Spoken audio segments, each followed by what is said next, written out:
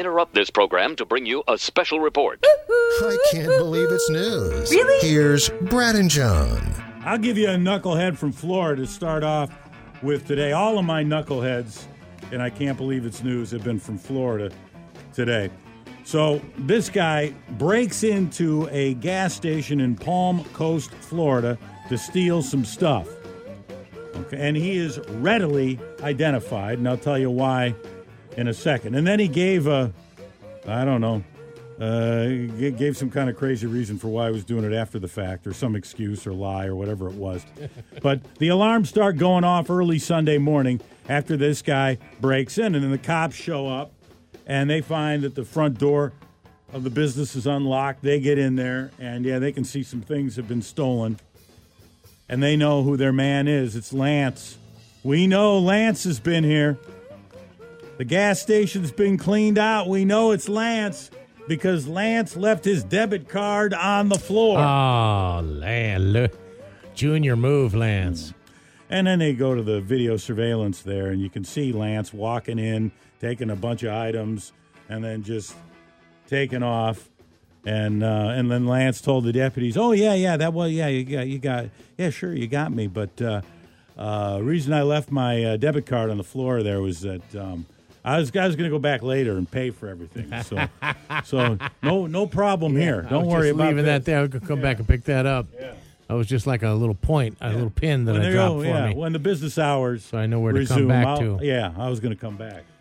I've got a crime that kind of has a little weird twist to it. This is a Vermont state trooper that is accused of grand larceny. Back in December, Giancarlo Di Genova is in trouble. He's being investigated on whether or not he got into the evidence room, John. Did he walk out with some cash that was confiscated in a big drug deal? Did he steal some of the drugs that were taken down as they took down one of the local drug dealers?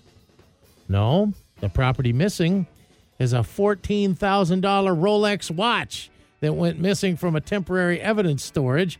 They said that one of the narcotics investigators seized the watch back in November. But then by the middle of December, the $14,000 Rolex was gone. Search warrant shows that Di Genova showed a Rolex to another trooper. A Rolex, not this Rolex. Well, he says it's not this Rolex. Showed a Rolex to another trooper, and then had the watch appraised by a Burlington jeweler. But then he said he bought the watch from a relative and returned it, that he never stole it from the property locker at the jail. And but they're saying it's too much of a coincidence that it was the exact same time kind of Rolex. And ironically, it keeps perfect time, and he'll be doing some time. That's right. I don't know if he'll be able to keep that on his watch or that watch, but he'll be keeping track of time, I'm sure. Let me ask you, if you were in prison, would you want a timepiece? Would you want to look at the clock?